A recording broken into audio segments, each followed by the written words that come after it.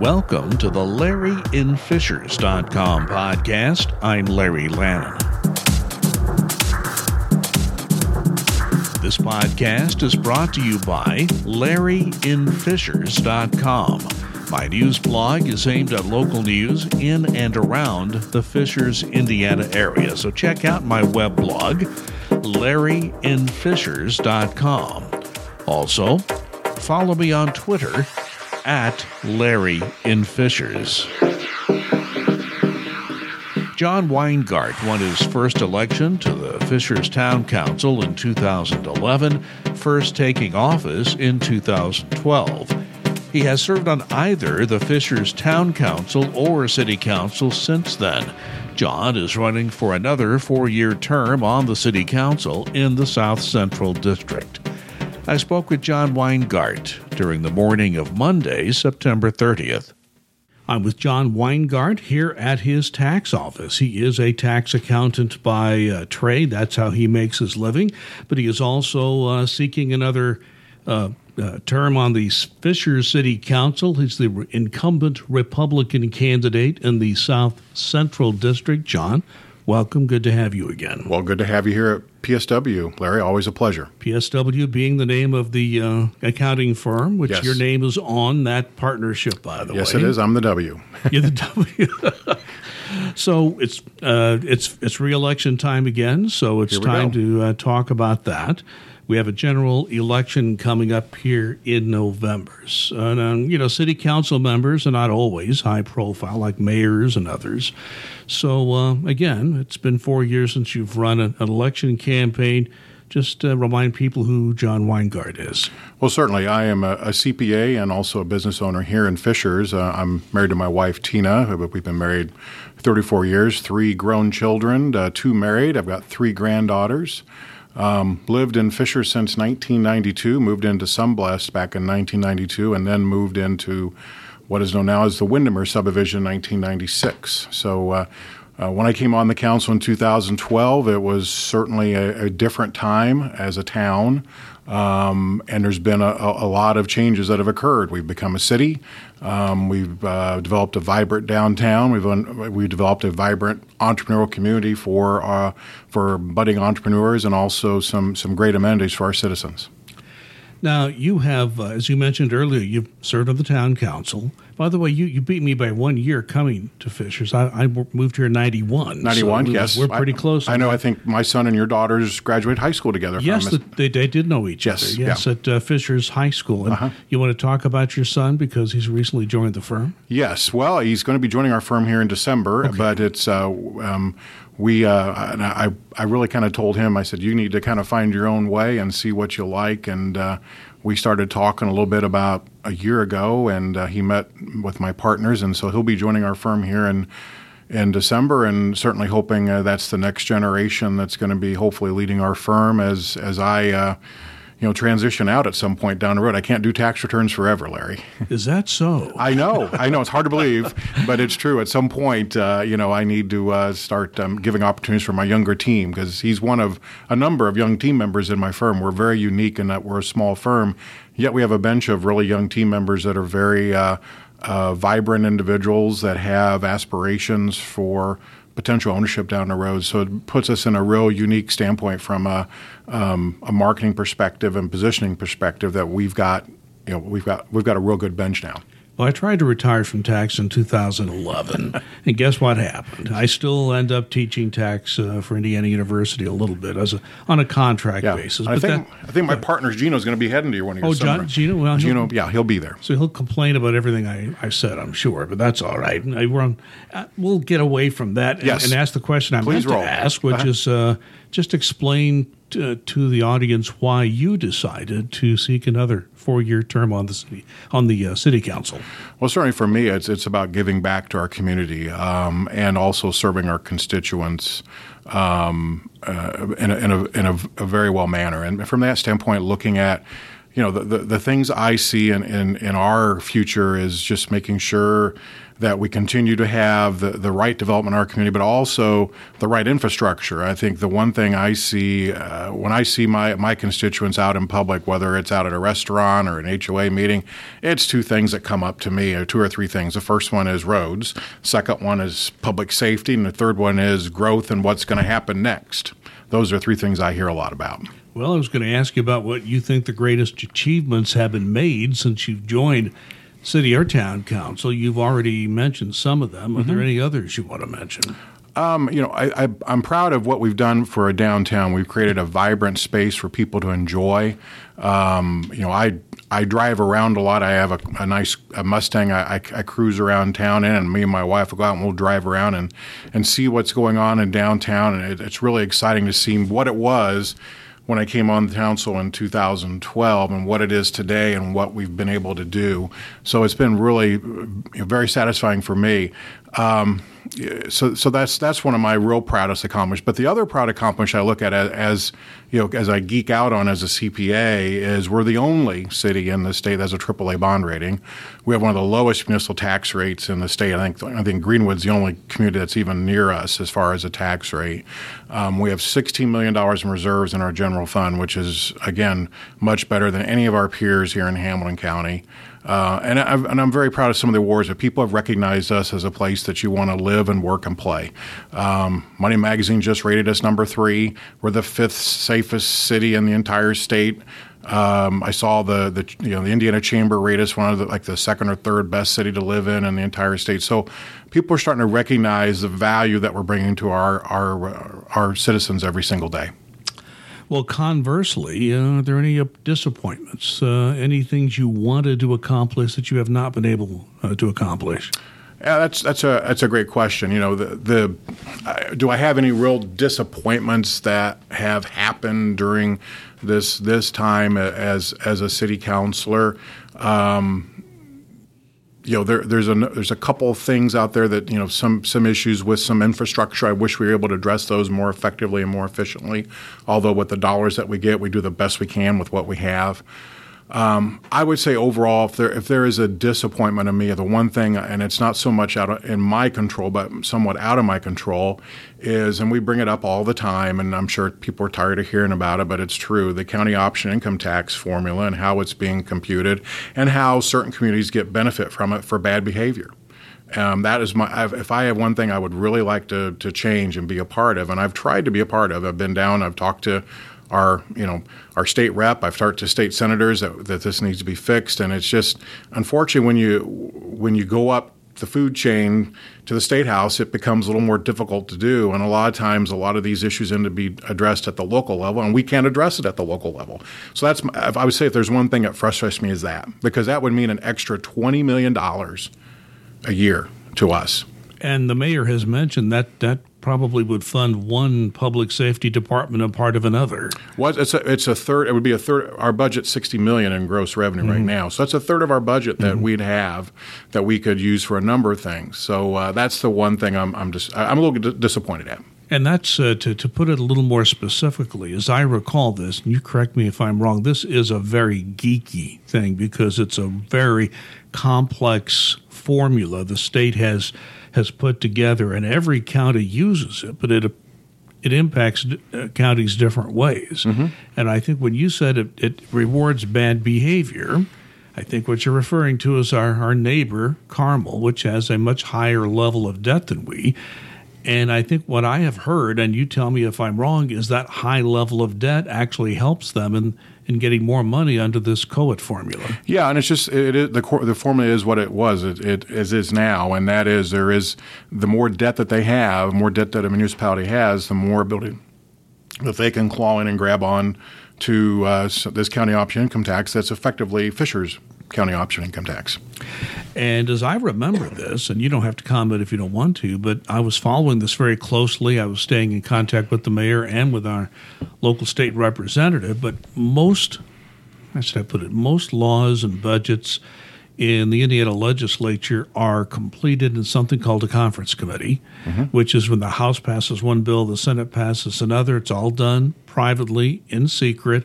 The negotiations go on there, and I believe there was high confidence that there would be not an instant change, but a slow move in the other direction on that option income tax you mentioned.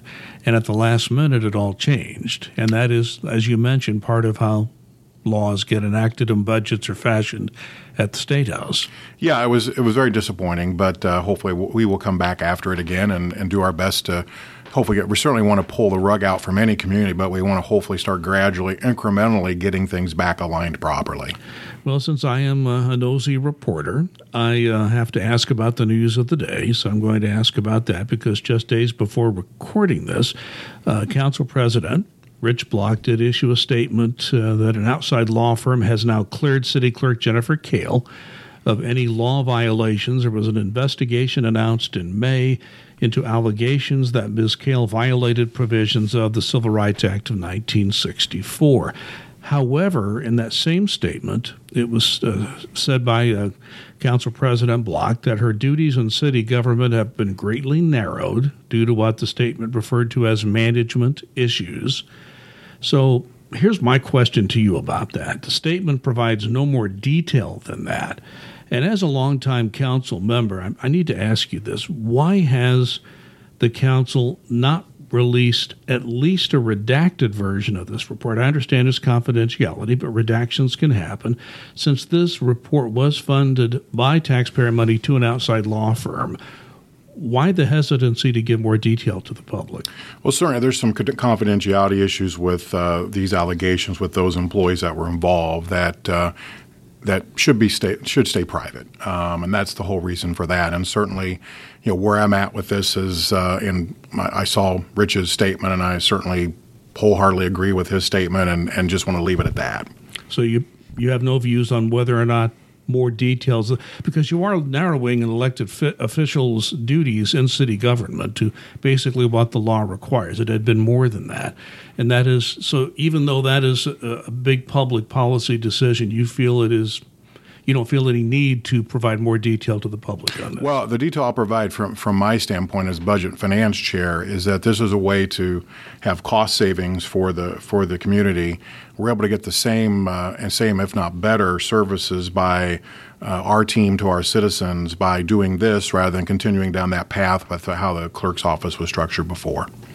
Well, since I don't think I'll get anything more than that on that subject, I want to move on to something you've already mentioned. You are now in your second stint as the Council Finance Committee Chairman. And obviously your background is well suited for that. The Council is now poised to approve the 2020 city budget. So, I was in some of those meetings when you discussed with the mayor, his staff, and other members of the Finance Committee the challenges of that budget.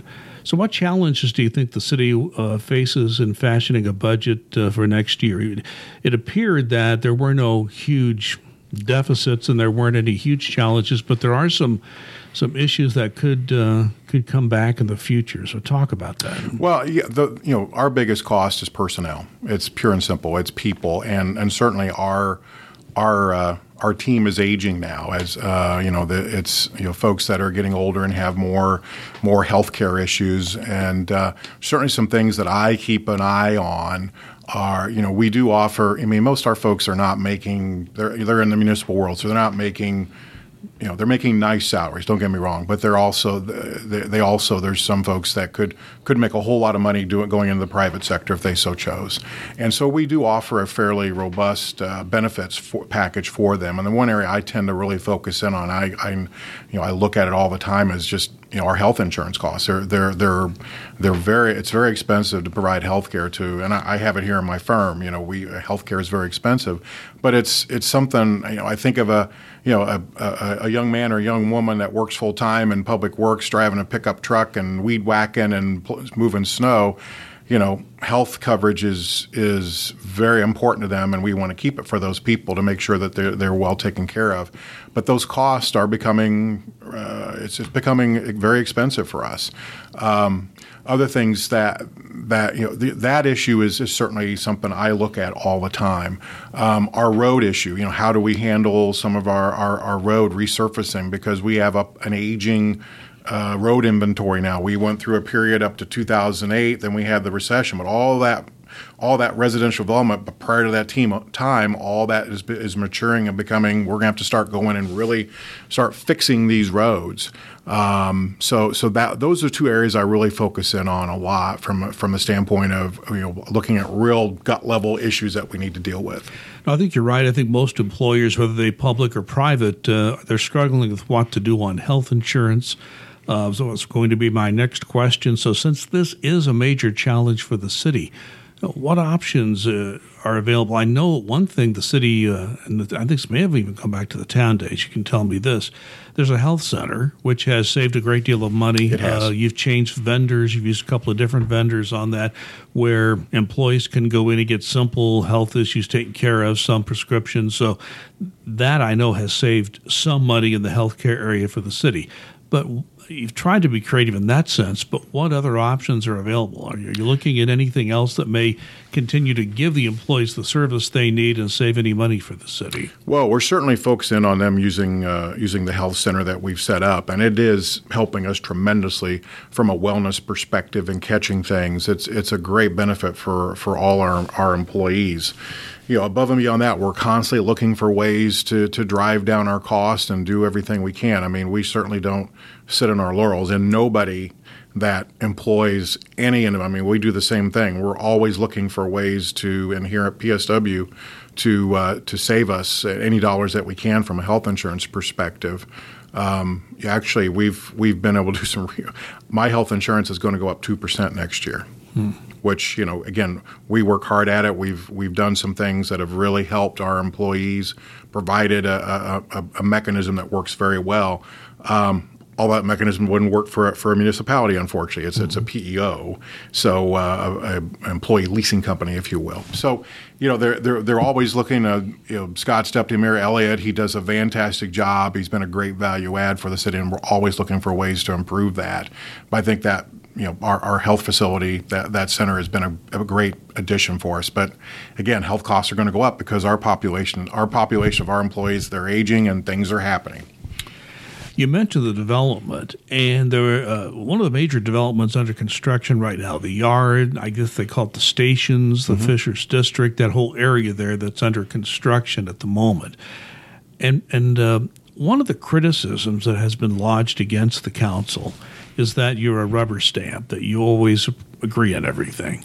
And there may be some validity in that, but I must tell you, when there was a design vote that was set up just a few months ago, there were 3 no votes on that design for that particular area that Thompson Thrift is developing.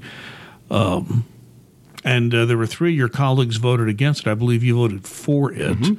Explain the issue there and why there was disagreement on the council and why you voted in favor. Yeah, I think there was some issue with respect to some of the council members. You have to ask them in particular what they disagreed about. Why did you vote yes on it? I'll tell you why I voted yes. Here we have the Yard that's going to have a vast number of restaurants. And okay, I'm going to step back and say restaurants are one of the toughest businesses to be in.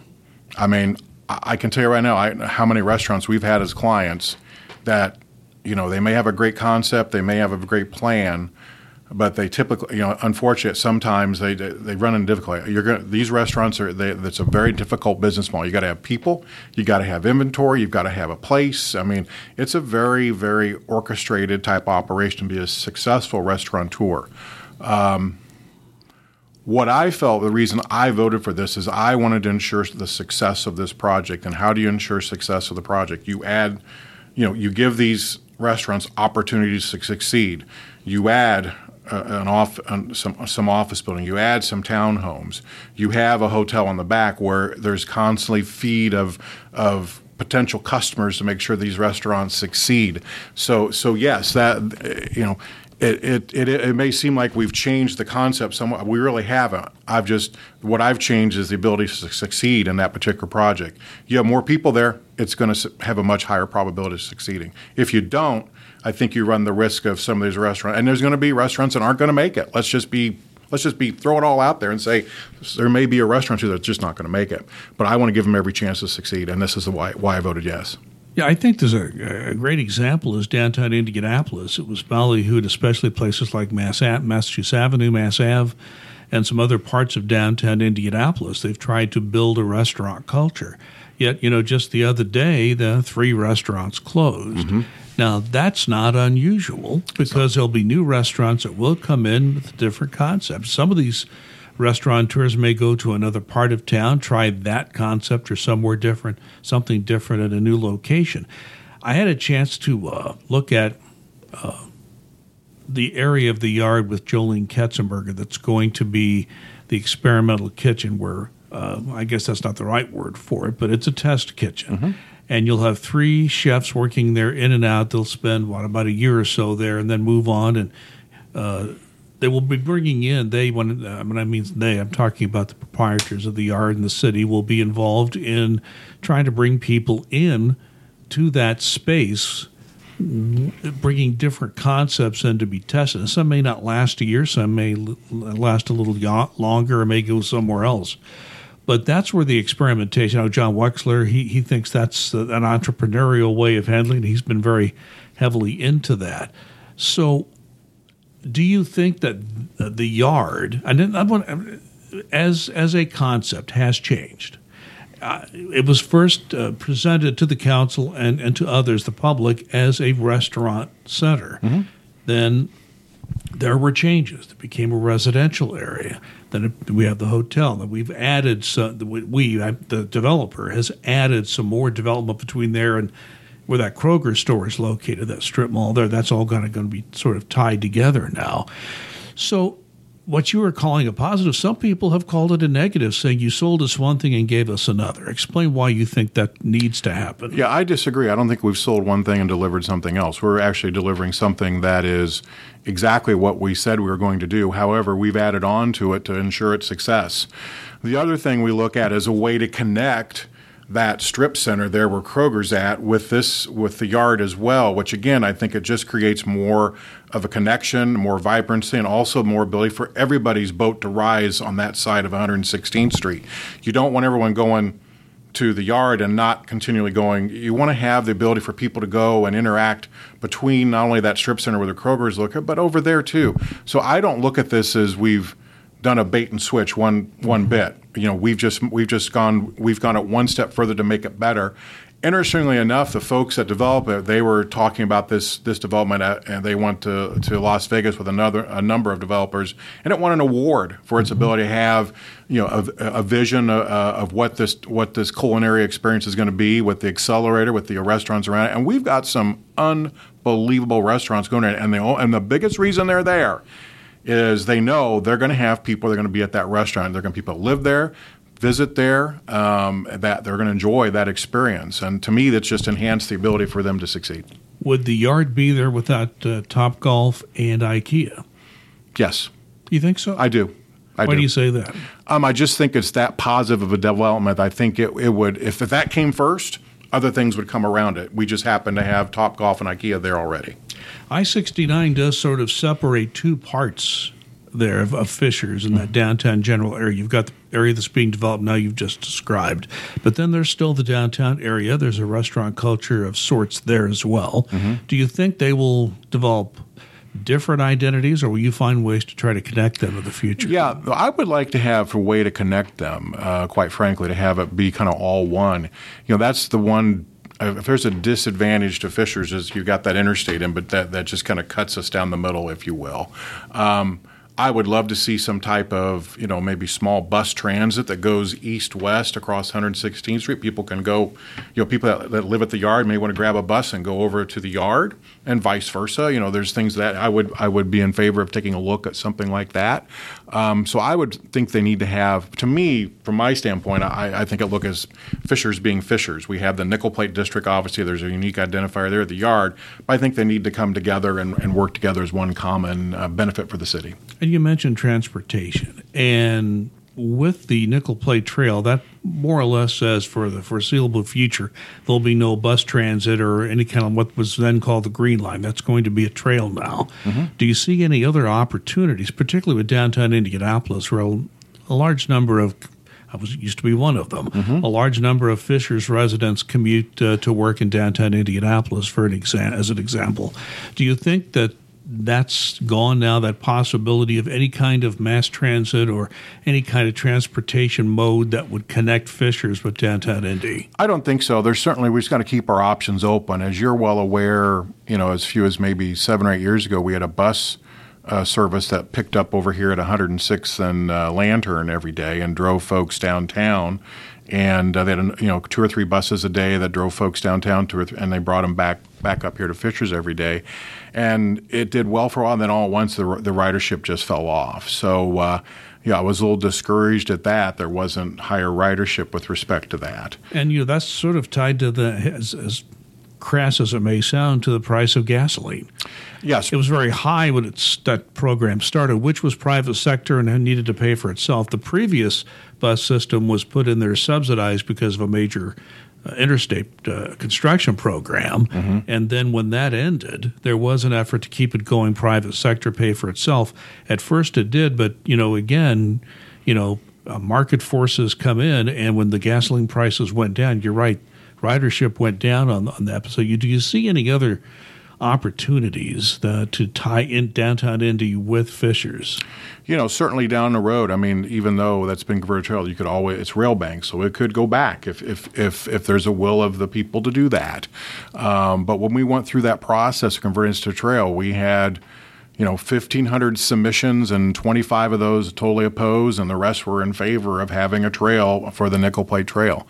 I think the other thing you're seeing a lot more now, and we're trying to address opportunities here in Fishers is, you look at the State Road 37 project and that ability to hopefully start moving traffic much better. But the real bottlenecks in Marion County, as I see it, that's if they could have some type of fix to that interchange at 465 and I-69, which is that is in the works. Yeah, there's a plan for it, but it's going to take a few. It's going to take a while, and boy, the sooner the better. Yeah, that's true. But I think once they have that fix in place, it certainly will help those that decide that live up here and want to commute down to Indianapolis every single day. Another area that the council has jurisdiction over would be ordinances, and you've delved into some ordinances, into residential neighborhood speed limits, for example, fines for certain offenses and so forth. Do you see in the next 4 years any areas of city ordinances that the council needs to take a look at? I don't see anything in particular on the horizon that we're going to have to really take a hard look at. That was a great example where, we had different speed limits in every neighborhood where, some like the speed limit was 19 miles an hour. Well, how do you enforce that? A police officer has to go in and figure out what's the speed limit in Windermere versus Idlewood, and so it just kind of made some sense. We always try and look at things from an ordinance perspective, do something that hopefully makes some sense, that works well, that also keeps this a very, great place to live and work and play, and we constantly are going to be looking at that. But am I going to be creating a bunch of ordinance trying to clamp things down or anything like that? No, that's not my style. But there's no area you really think needs to be addressed at this point? Okay. Well, 30 minutes goes fast, so let me ask you my usual ending question. Talking to one of your constituents, potential voters in your South Central District, and they say, well, Mr. Weingart, I've looked at you, I've looked at your opponent. Why should I vote for you? Give me about a 2-minute summation of why someone should vote for John Weingart. Well, certainly, Larry, in my district, I tend to be, there's 3 things I have. Is certainly I'm a voice for my constituents. I take action. I've gotten a stoplight put in 126 on Hoosier Road. I tackled MetroNet with Senator Merritt on a number of occasions and shut them down. So I take action on things I do. I also build relationships. If a resident emails me with an issue, I think one of the first things that really surprises them is typically either I email them back or I call them, and they're like, well, I'm surprised you called me back. I said, well, I work for you. Why shouldn't I call you back? And a lot of times what happens is, and again, I'm very relationship driven, is I'll sit down with an individual and we'll talk about it. We'll have a cup of coffee or a Diet Coke or something and talk about the issue. And we may not walk away agreeing, but at least we'll walk away understanding where I'm coming from and I understand where they're coming from. And there's been a lot of great ideas that have come from those conversations. So the 3 things, a voice and trying to represent my district really hard and strong, take action, and also build relationships. I mean, I can give you another example. I had a guy came to the councilman complaining about the lift station at 106 and Cumberland. Mm-hmm. And that's another example where he's not even in my district. He's actually in David George's district. But I sat down with him, went to his house, met with him and his wife. We talked about it. We talked about things we can do to go after HSC utilities. And that's how I work. I mean, I love doing door to door. We've knocked on a number of doors already. It's been very positive, and people appreciate the time and attention that I've been able to give to them, and shaking their hand and giving them a card and say, "Call me anytime you need anything." And they're not bashful about it. Most of them that really aren't bashful. So that's me. A voice, action, and relationships. It's interesting. I was at the work session where you as council members met with MetroNet. And I said, you all need to go to the Middle East. I can't believe the city of Fishers has made peace, at least for now, with MetroNet, because you had your differences with them for a while. Yeah, it was, when you land an airplane, when I was coming back on a trip and literally my phone was buzzing about them and they hit a gas line. Well, they didn't follow the what we said was the proper way to do the digging and the utility, and now they're doing it. So we're watching them, but we're trying to make that uniform for any utility that comes into our communities and make it where we're fair with everybody, but also holding them accountable. John Weingart is a candidate for re-election in the South Central District and the Fishers City Council. John, thank you for joining. You're welcome. Always good to see you, Larry. This podcast has been brought to you by LarryInFishers.com. My local news blog follows news in and around the Fishers area, so check it out. Once again, find it at LarryInFishers.com. And you can also follow me on Twitter at LarryInFishers. My name is Larry Lannon. Thanks for listening. We'll talk again.